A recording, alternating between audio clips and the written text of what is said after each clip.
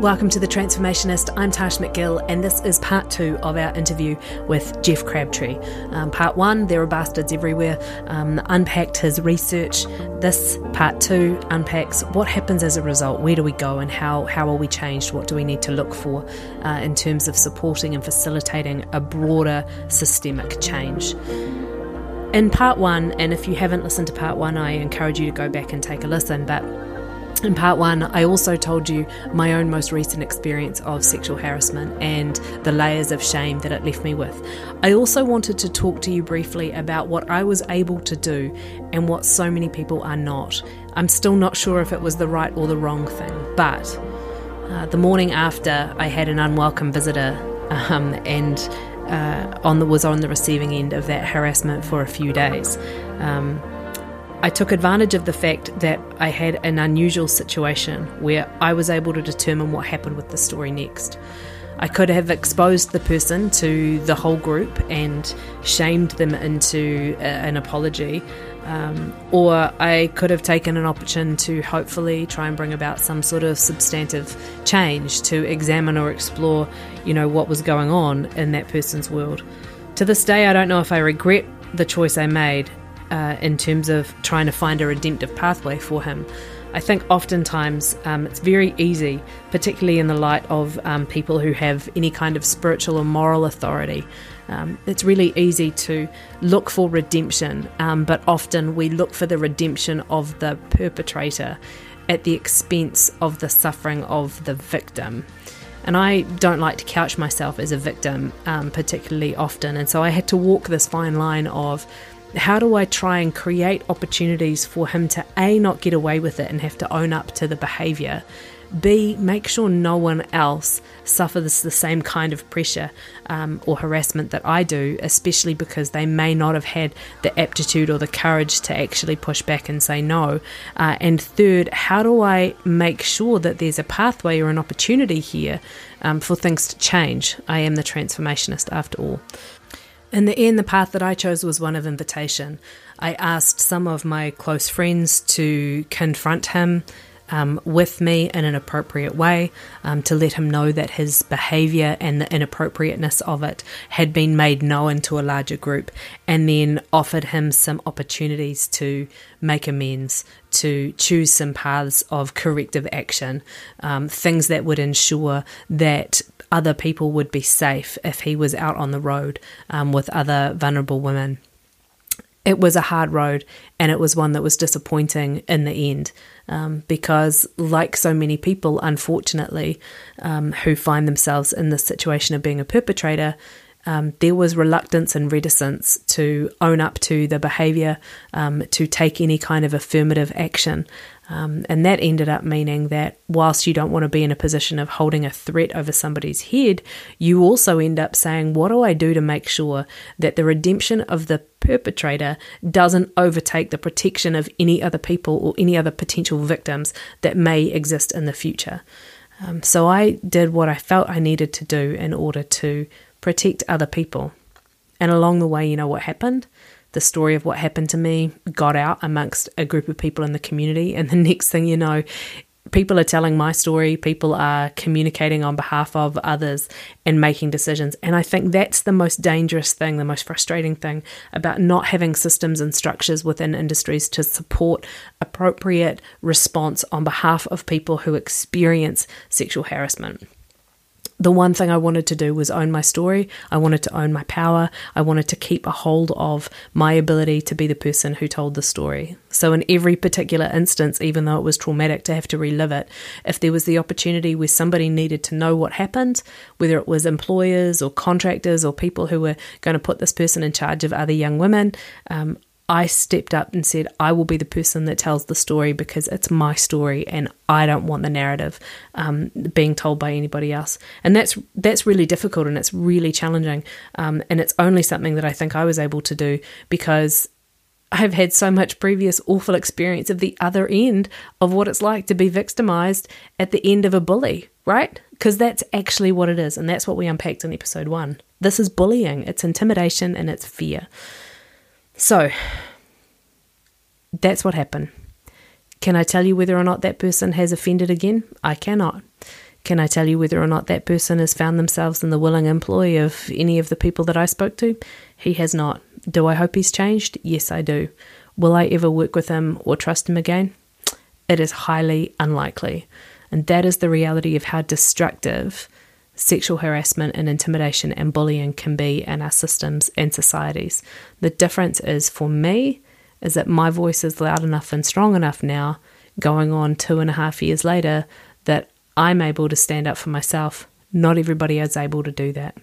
I was also lucky enough to have friends with me at the time that I had enough vulnerability with, that I could invite them into what for me was a deeply shameful experience, but I could invite them into it, conscript them into helping me navigate the way forward. And that is not the reality for most people who experience this kind of intimidation, bullying, harassment, abuse, or assault. For most people who experience this assault, they are alone. And they feel alone, and the overwhelming shame that they then have to either invite people into or share with others is crippling.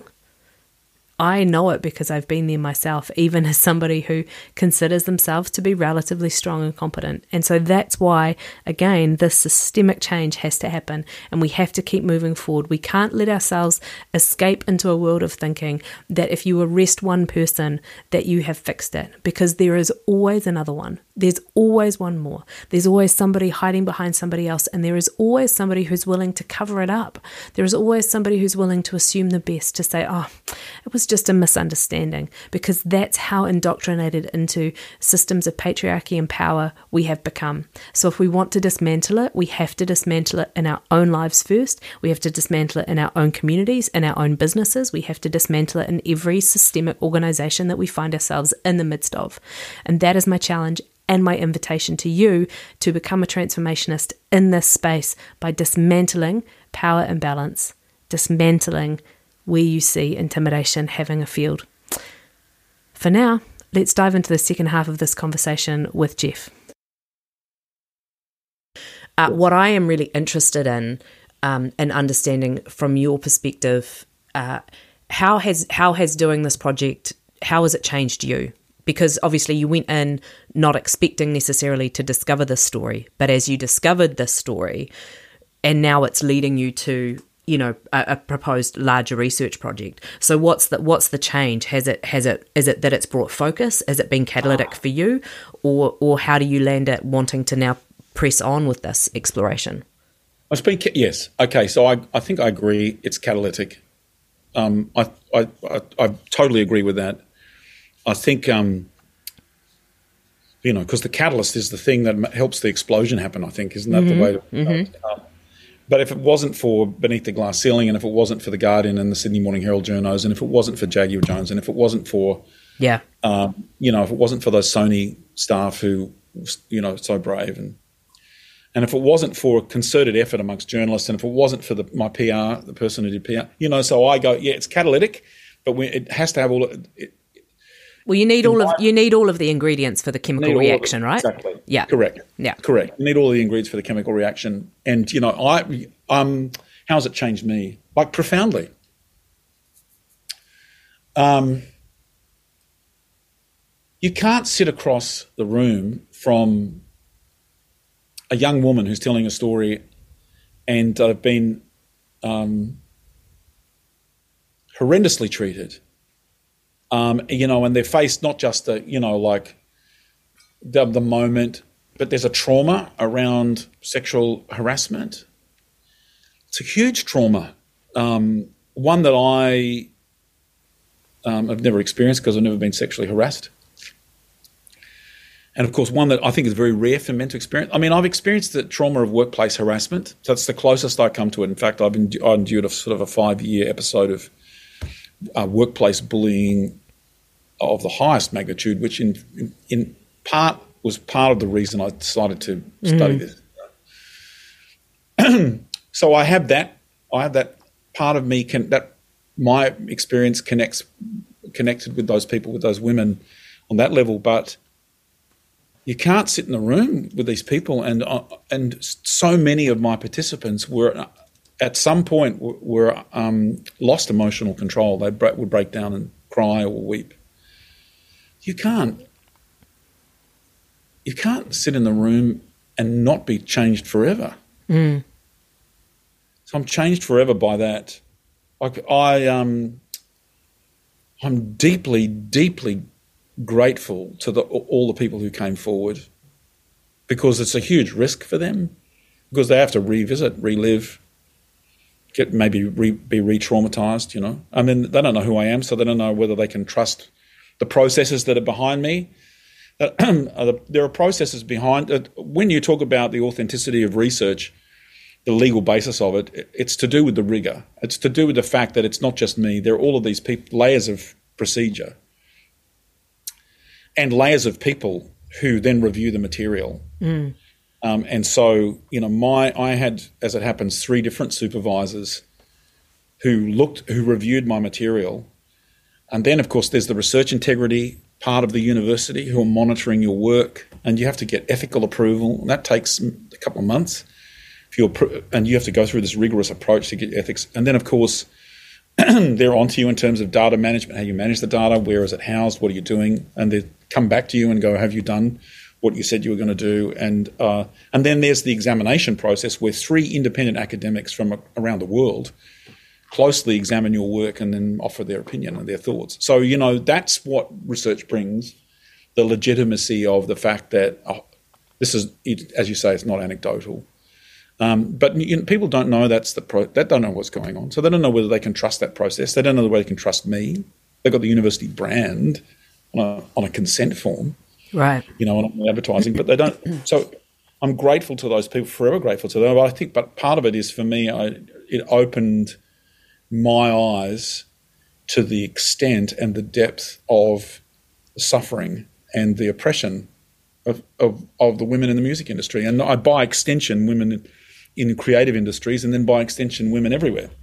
I'd love to explore. You talked about how the experiences and the reality of the constructs that enable this kind of harassment to happen are gendered.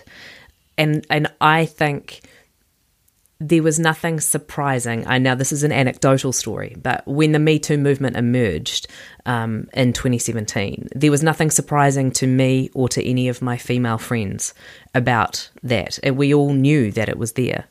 And yet, conversely, I think there have been epochs, one might say, of revelatory experience for men on the other side to realise how prolific some of those behaviours are, whether they are part of the system or simply exist within the system. So I'm interested in how that revelation has impacted you. Yeah, I've sort of examined my own behaviour and go back and go, wow, have I behaved badly in the past? I mean, that's the first step, and I sort of go back through my own behaviour and go, well, I don't know, I think I was okay, but, you know, I may not have been, because, you know, some people may have felt some of the behaviour that some of my behaviour might have been abuse of power. Try not to be that person, you know. But I've certainly sort of interrogated my own behaviour. Can't say that I've sexually harassed anybody. Like, you know, I feel, you know, pretty clear on that score. However, I am a beneficiary of patriarchy. I'm a beneficiary, right? And so there was this whole thing. Like, in fact, I wrote about it in the thesis. You know, in my thesis, I said, you know, I have to own up to being an old white man. I have to own up to being an old white man exposing a problem that I believe is actually caused by systems that are put in place by old white men. So I'm a beneficiary of. I remain a beneficiary of the patriarchy, which, as women will testify, has existed for centuries.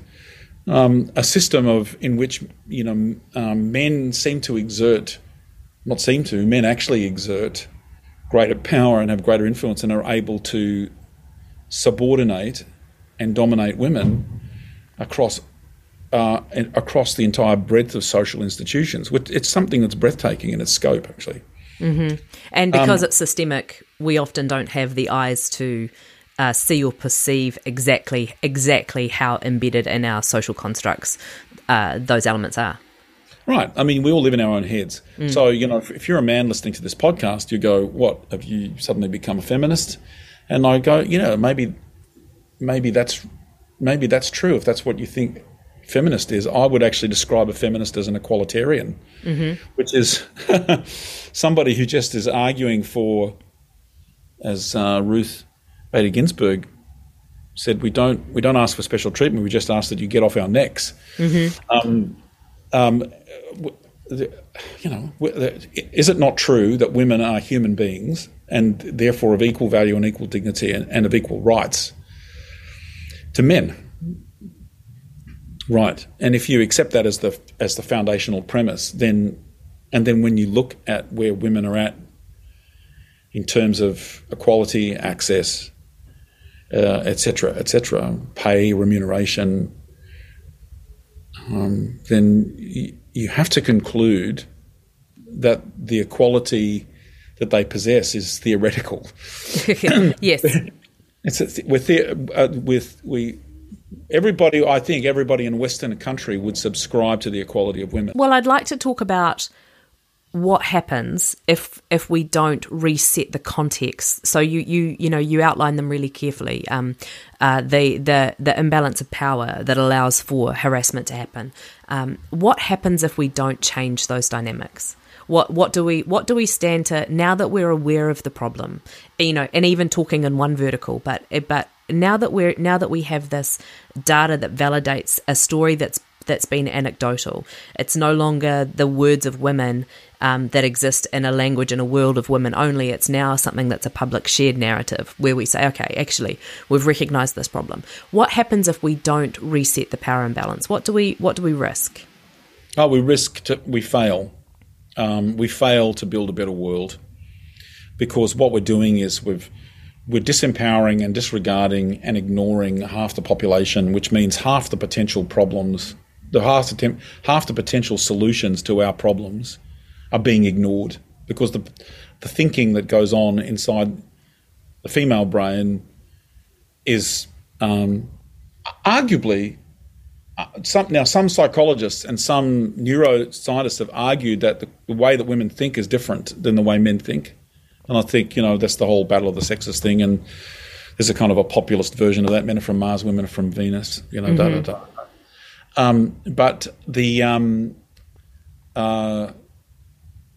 But if that's true, if there are, because there are some fundamental differences in the structure of female brains, there are more, for example, there are more connections between left and right brain in a female brain. The corpus callosum is thicker. And if those physiological structures mean that women think differently, it's not better or worse, it's different. But what that means is we're just cutting ourselves off from all of these possibilities that emerge out of different kinds of thinking, which then dooms humanity at every level. It dooms us as a race, a human race. It dooms us as on a national level or on a cultural level. It dooms us to run down the same old paths that we've always run down, and thereby missing out on what could be incredible solutions to the problems that we face. So, if we don't change it, we risk our society degenerating in the kind of ways that we currently see in Ukraine, which is literally a replay of World War II, where a powerful authoritarian leader making declarations about another country that are just historically not at all true, have no basis in fact, as an excuse for armed expansion. So we're seeing this the same thing. Now, some people are going to listen to this and go, that's a really objectionable interpretation, Jeff, of these events, and that Mr. Putin has a point and a whole bunch of other things. And I would urge those people to examine the historical precedent carefully, because I know it may be disturbing to some to hear that, but in actual fact, we are seeing history repeating itself. So, in essence, sorry. Well, I was just going to say, which it has a tendency to do unless we are able to proactively and thoughtfully unpack the data from previous lessons and reapply them to a new future. Yeah, and if indeed neuroscientists, neurocognitive scientists, their assertions, their hypotheses about the fact that women, the processes and the nature of women's thinking, cognition is different, then we're ignoring something of enormous value. Mm-hmm. We're ignoring we're completely shutting ourselves off to all of these possibilities that could be utterly game-changing. Which is powerful. I want to shift gears slightly to the momentum of change, the momentum of transformation, because there are some things that happened along the way as the Me Too movement was happening or sort of expanding alongside your research project. It came and it also went quite quickly.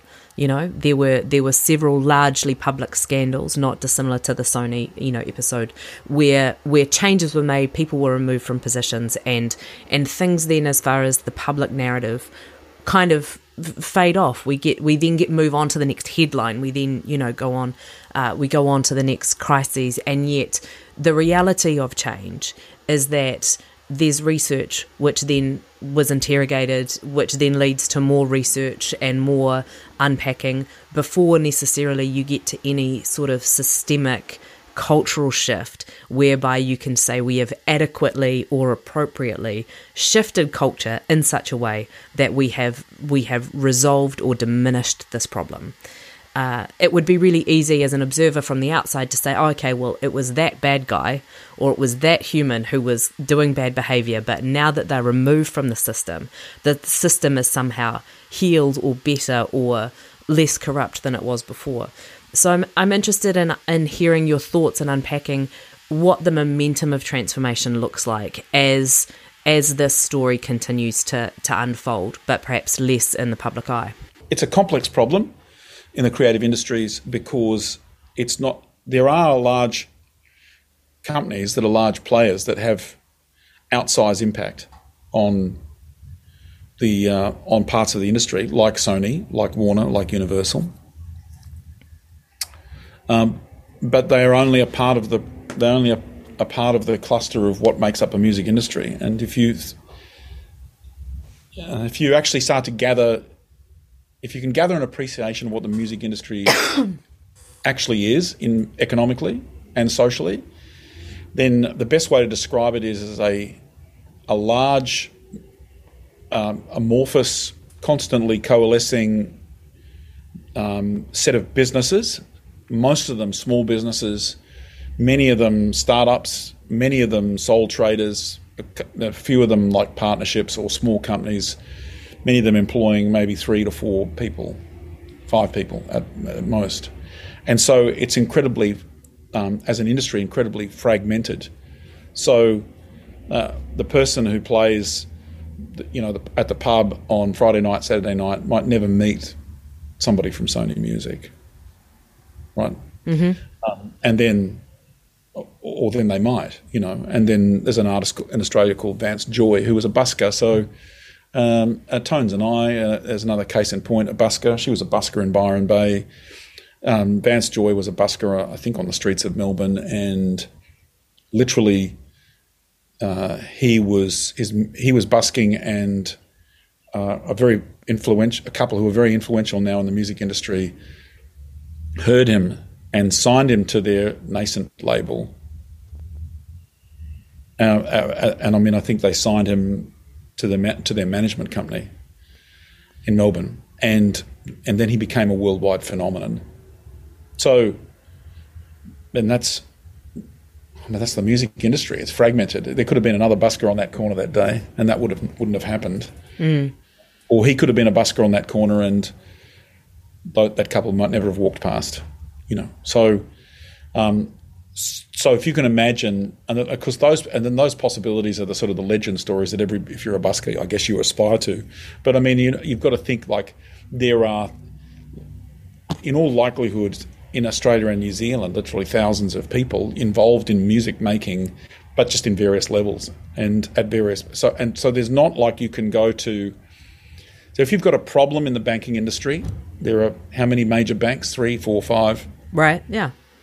And then they're employing, in Australia, the major banks are employing 34,000 people each. So you've got, 4 banks and they're employing 30 or 40,000 people each. You can create a lot of social change by actually making policy change in those institutions. Right.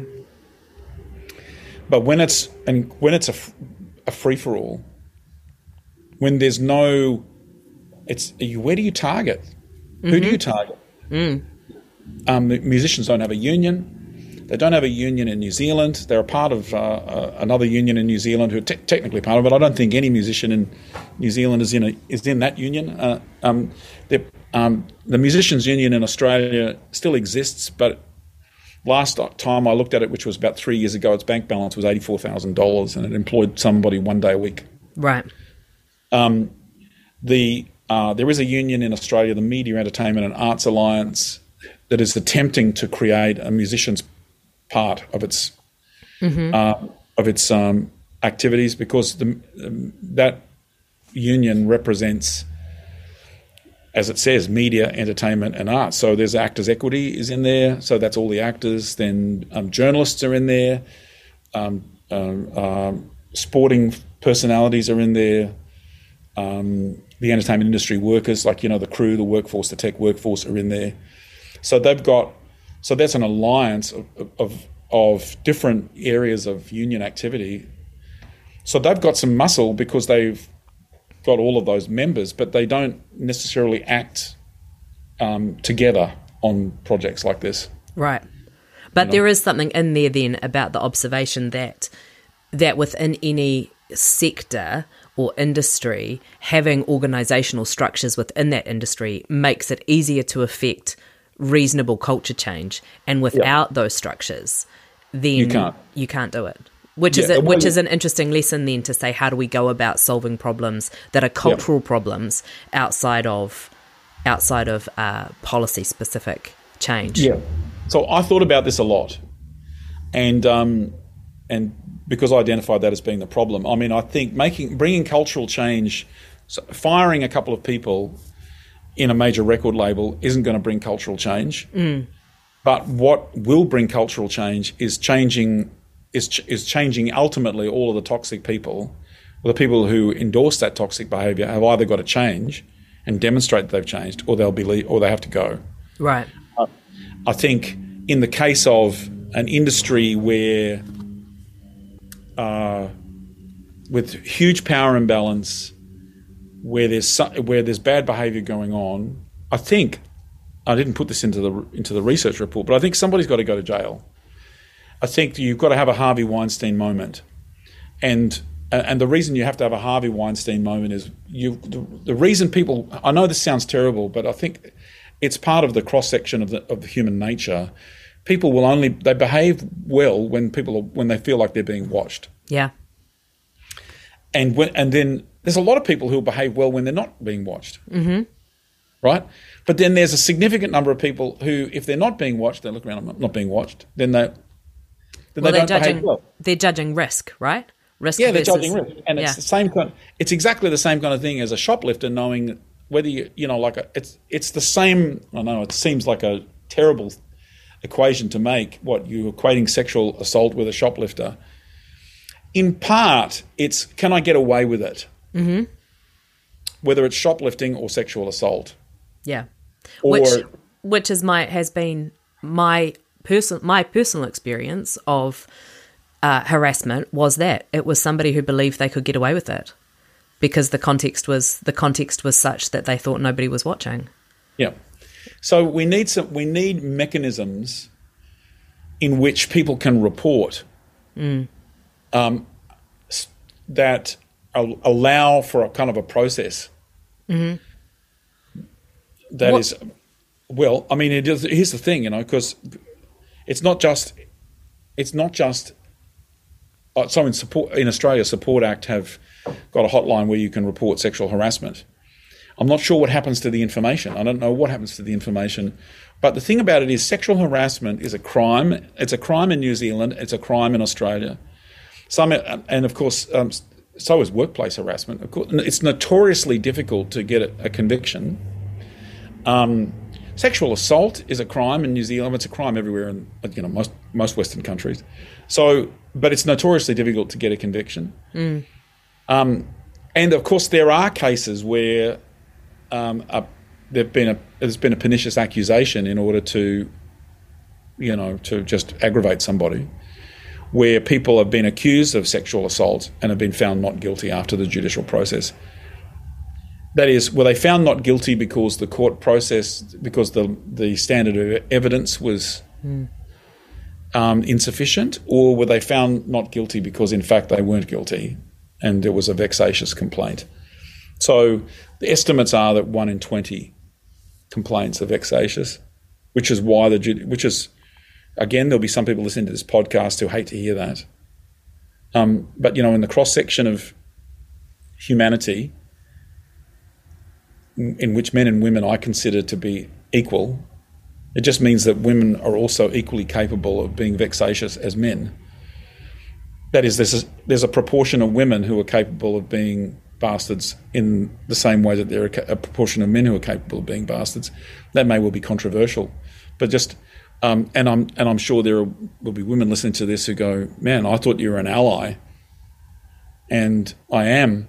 But the reality of human nature is it's like a bell curve, and there are people who act with nobility, who are men, and there are people who act with nobility who are women, and then there are people who act ignobly, men and women both. And so, well, the answer to patriarchy is not to replace it with matriarchy, because you'll still have the same expression of power imbalance that leads to the ability to abuse. Yeah. And so wherever that exists, it's still there. And I think, as women, we have to be careful to not assume that we have a moral high ground simply because collectively we have been the oppressed. Yeah. I'm of the yes, and because I'm well aware that there's in the feminist discourse there are people who regard what I've just said as incredibly controversial, and what they point to is the fact that look, right now most of the abusers are men. Yeah, 90%, the abuse is men on women, and I agree with that statistic. Their observation is absolutely correct, but then I would say it's because at the moment they're holding all the power. And so they're getting away with it, and so I'm a big believer in equality, but as you say, matriarchy is not the answer. So in the matter of dealing with a fragmented industry, how do you deal with sexual harassment? Well, there has to be a reporting system. There has to be a way for people to report. There has to way for people to be held accountable. But at the same time, we need to understand that when you're making an accusation about something that is a crime, so it's a crime to sexually harass somebody, then ultimately those processes have to be judicial, because it's the role of the judiciary to be above the fray, so to speak, and to try and sift evidence and deliver judgment on the basis of evidence, and in a way that's dispassionate. People don't always get what they want, but because it's a flawed system, but at the moment it's the only system we've got. So and it is unfortunately a system that is, unfortunately, because of if you date the history of that judicial system, it becomes very easy to see that judicial system is cloaked with and has baked in, systemic racism, colonialism, and gender prejudice. Patriarchy. And patriarchy. But fortunately, because women can fly an A380 and conduct cardiac surgery, we're seeing women who are merging through the legal system to become judges. And so, if we were to finish up at a time where the bench in any of our countries was 50-50 and reflected the actual the gender divide in the population, that we have a representation, proportional representation of the judiciary, that would go a long way to helping to dismantle gender discrimination. I'm not naive. It doesn't do it. There's no silver bullet, and there's no utopia. There is essentially just a constant tug of war between competing ideas. Mm-hmm. But so I think we have to bear in mind that any system of reporting we have needs to have judicial principles in mind. So then I think within the major institutions and organisations, we need more women on boards. We need the same breath. We need better gender representation on boards. We need, I think, in the major record companies and the major labels, we need somebody who is responsible directly to the board for management of people and culture in particular. Somebody who can report on sexual harassment, mm-hmm. on how the company is performing in this area directly to the board. But of course, that only affects the big companies, and they may only employ 30 or 40, 50 people. Not even. So, but what that does is, if in these major companies if we were to have across the industry a mandatory code of conduct that had zero tolerance for this behaviour, then then that gets enforceable inside companies like Sony, like Universal, like Warner. And then boards are made liable for it. And then it gets enforceable at companies like APRA, AMCOS and PPCA and the big licensing organisations. And then the next step is when you're applying for government grants, because the New Zealand government supports the arts, the Australian government supports the arts. I'm of the view that, if you grab people by the wallet, they'll follow. So if you, it's a terribly blunt and real politic way of thinking. I'd like to think that we're more nobler, but I just think, follow the money. So if we could convince government to tie grants into the arts industries to the zero tolerance mandatory conduct policy, and then make it enforceable, give it some sting. That is, we're going to take your money away if there's an incident.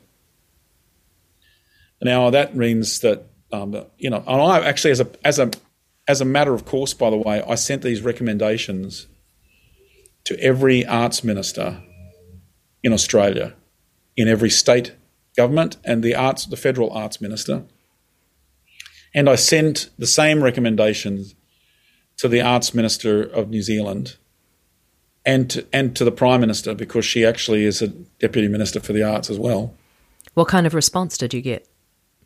I got the first email. I spent a day sending these emails. The first email response I got was from the New Zealand Minister for the Arts, mm-hmm. saying, "We're thankful for this work. We're deeply grateful for you having done it. Thank you for communicating with us. We're going to communicate this to all of our stakeholders, and this document is going to be circulated amongst our senior staff." And I've copied Prime Minister Ardern into the communication. So New Zealand, God defend New Zealand. It appears he may well be defending New Zealand, because New Zealand sitting right out there on the edge of the Pacific was the first to respond. The first email I got back. Yes. Which I thought says a great deal about the two different countries. And then gradually I got replies from every arts minister. Some of them came in a couple of months later. But I also sent recommendations to do with changing the legislation. So I sent to attorneys general, again, New Zealand, and then there are state. Our system is we have a state attorneys general who actually are crime. The jurisdiction of criminality and criminal behaviour is in the hands of the states in Australia. Mm-hmm. So each state has its own criminal justice system, which is a hangover from the colonial convict days. And the federal government does what it can to harmonise those things, and there are some areas of justice that come under federal jurisdiction, but it's not the same. So, and I heard back from the state attorneys general saying, yeah, we're contemplating legislation and we're hoping we'll be, and there are various stages of that, i.e. that to do with, my suggestions were to do with toughening up the provisions around sexual harassment, and also toughening up the provisions around libel, because it's easy for rich, powerful people to sue somebody for libel. So I got replies from a number of attorneys general concerning the fact that they were conscious of the fact that we needed to do something about those defamation laws, and that there was, in fact, it was a work in progress. And of course, that sort of stuff takes a long time to filter its way through. Yeah. But that's the process of government, and it's you don't draft legislation in a hurry.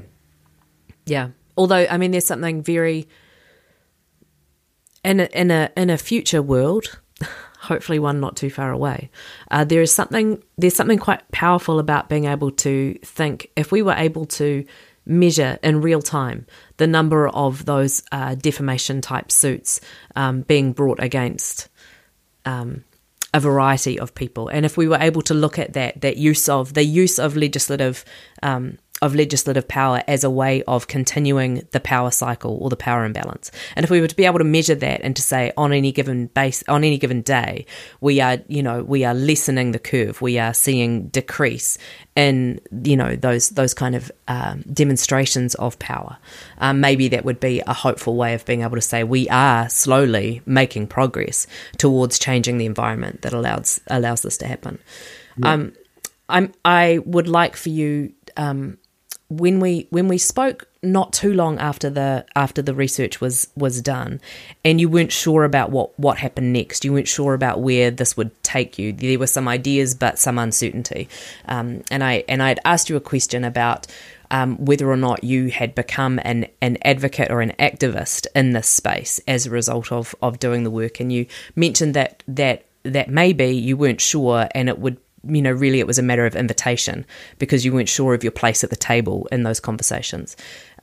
How has that progressed for you? You mentioned earlier that there's another research project now that you're designing that's across an even broader sector of the industry.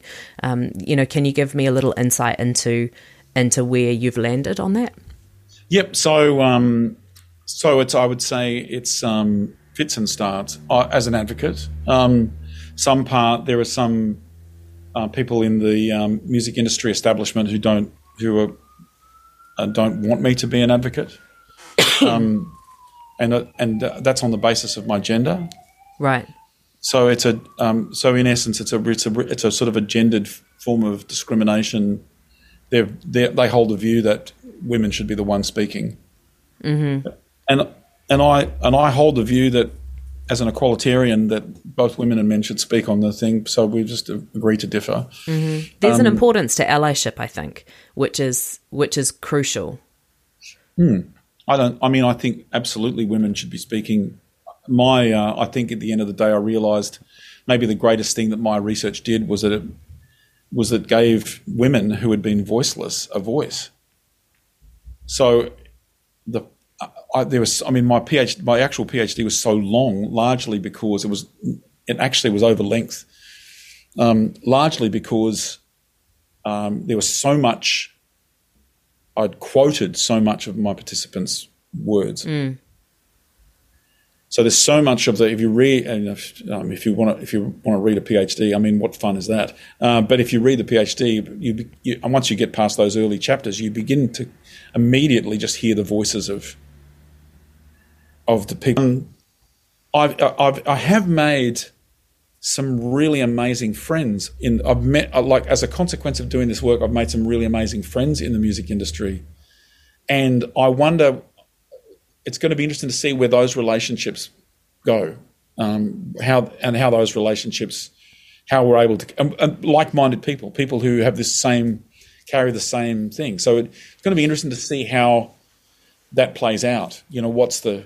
because the main objective of the music industry is to make money. Let's not forget it. It's funny that the artists themselves are much more about making the music, right? Some of the artists that I know are just they're purists in it. Like they're so pure about making music. They're so pure about their work, their art. But and even though that's their primary drive, the rest of the industry is about profiting. Profiting from that. So they're the goose that lays the golden egg, but we're the ones who are going to turn that golden egg into something really worthwhile. So we're trying to change an industry that is like a freight train charging down the track, because at the end of the day, if the freight train doesn't get to the end of the track, there's no industry. Yeah. So in one sense, you can't sort of derail it completely, because that defeats the purpose. Well, and re-victimises people who have already been victimised if you rob their livelihood from them. Well, I mean, every dollar that's made in the music industry, 12 cents goes to the artists and the songwriters. But so what that means is there's 88 cents going to all these other people who are gainfully employed and all running businesses, and and you can't disenfranchise those people, and a lot of them, by the way, and these are what I've actually found. I think it'd be fair to say is what I said in the report is that workplace and sexual harassment are endemic and pervasive, right? But it doesn't mean that everybody's an abuser. No. And it doesn't mean what it means. I actually think, to be honest, and I mean, what a lot of women will tell you is, I think every woman I've spoken to in the music industry has experienced harassment of some kind. But that doesn't mean that every man is harassing. It means that there's a core of people who are. What would be really interesting is how you take those guys out. Yeah. Right? Is that possible without disrupting the industry too much? And one of the things, and I didn't recommend this in the report, but one of the things that is starting to function is when women come out in public and name a person and go, that person has done this, and then you've seen their instant reaction. I'm taking a break. I'm going off social media. There's been a response, and I wonder whether or not. I mean, it's awfully close to vigilante justice, right? And I don't approve of that. But if people are accused and then they respond that way, and it's highly likely that they're guilty. I think. So I think so I'm sort of circling back to the what do we do, how do we solve this problem question, really. And the reason for it is, I gave you a couple of answers, but it's such a gigantic problem that it's going to require multiple focus and I guess maybe that means for me I'd be more than happy to speak at events. I'm more than happy to speak at events. I'm more than happy to contribute what my understanding is. I'm more than happy to do another research project to shed more light. I think we have an enormous amount that can be done in the educational sphere. I think if we're going to create, and I mean this is a position that governments have taken for years in terms of policy change when it comes to culture.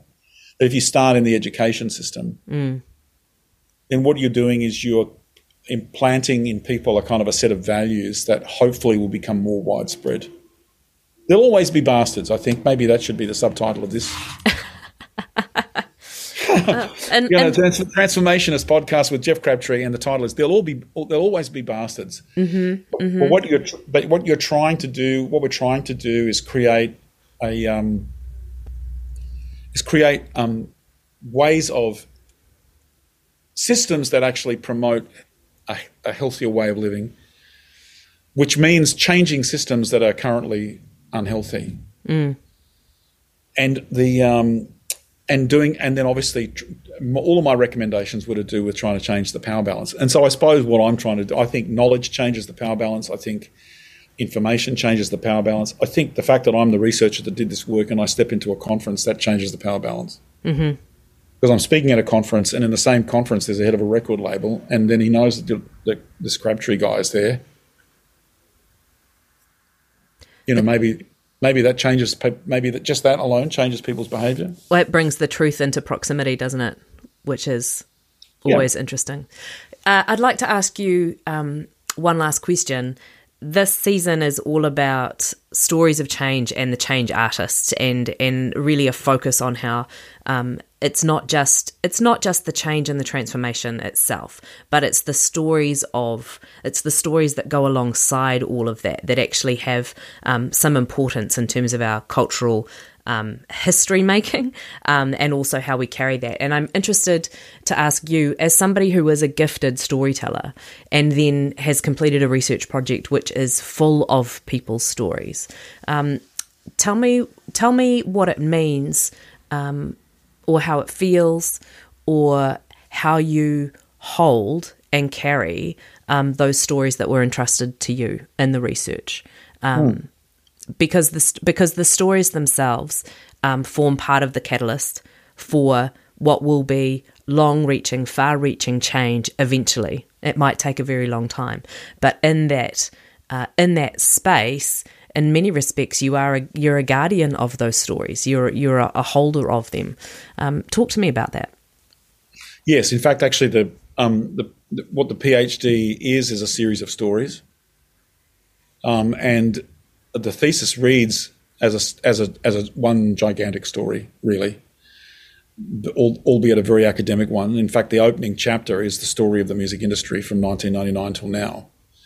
So it's you're right about the storytelling thing. The stories, as I said to you earlier, I think I'm incredibly grateful to these people. And so the stories for me they're incredibly valuable. They're precious to me, and I haven't told all of them. There are actually quite a lot of stories that didn't make it in, and the reason they didn't make it in is there's a 100,000 word limit. So there are more stories to tell. Essentially, I think the second research project, if it gets up, will tell more stories.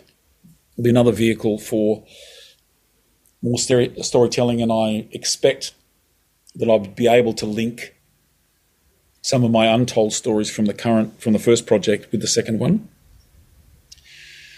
I'm building a training program that introduces people to the concept of workplace and sexual harassment, and those stories inform the way the training program runs. In fact, I've actually shot some short videos that are based on true stories. Not the actual true story itself. That I think that's a bridge too far, but based on the story, the thrust of some of these stories. I think I'll be telling these stories at conferences. I think they've not yet, because I work also in writing fiction. They've not yet emerged in my fictional writing, but at some point they will. It's just a little bit too early for me, I think, to be writing something fictional about this, because I just don't know that I could do it. And deal with it in a way that you need to deal with it as a writer of fiction. It's like it's very true that they're alive inside of me, and I can call upon them at a moment's notice. I did actually already in this podcast. I actually described a couple of, some things that participants had said, and so I call upon those stories as evidence of the problem that we face, and as indicators, like landmarks, if you will, for how to think about them. Beyond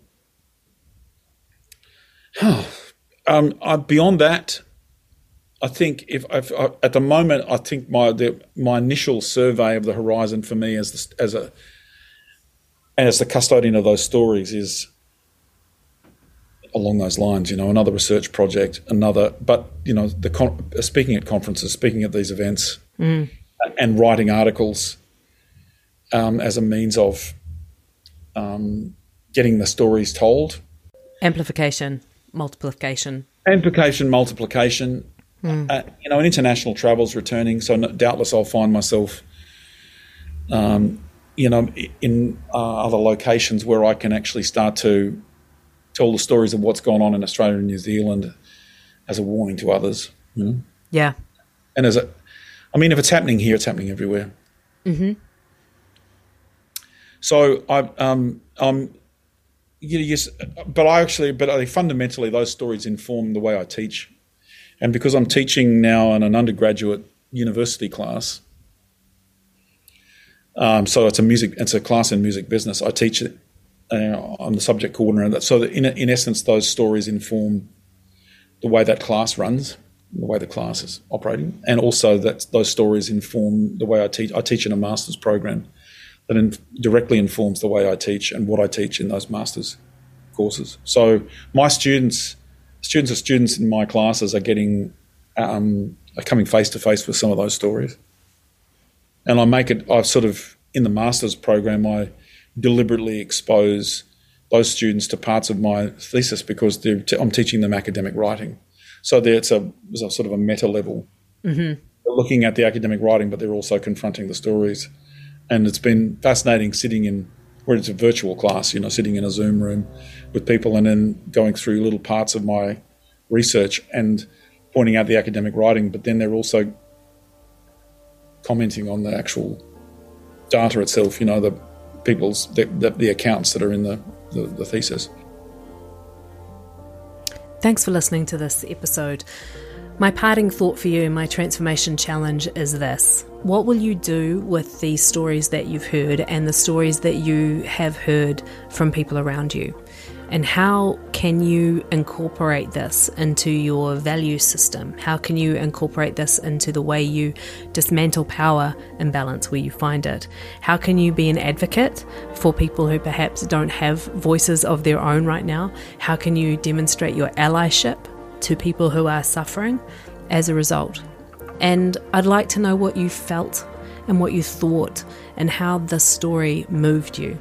So feel free to email me or let me know, tash@thetransformationist.org. When we come back next week, we have got an incredible interview with somebody I really admire, one of the original change artists that I know, Bruce Pilbrow. He makes change happen no matter where he goes, whether you are ready for it or not, and he's learned a lot about being a transformationist along the way. And so we're going to dive into his experience both in corporate and not-for-profit worlds and unpack some lessons about how to facilitate change in the organisations that you exist in. That's it from me. I'm Tash McGill. Thanks for being here.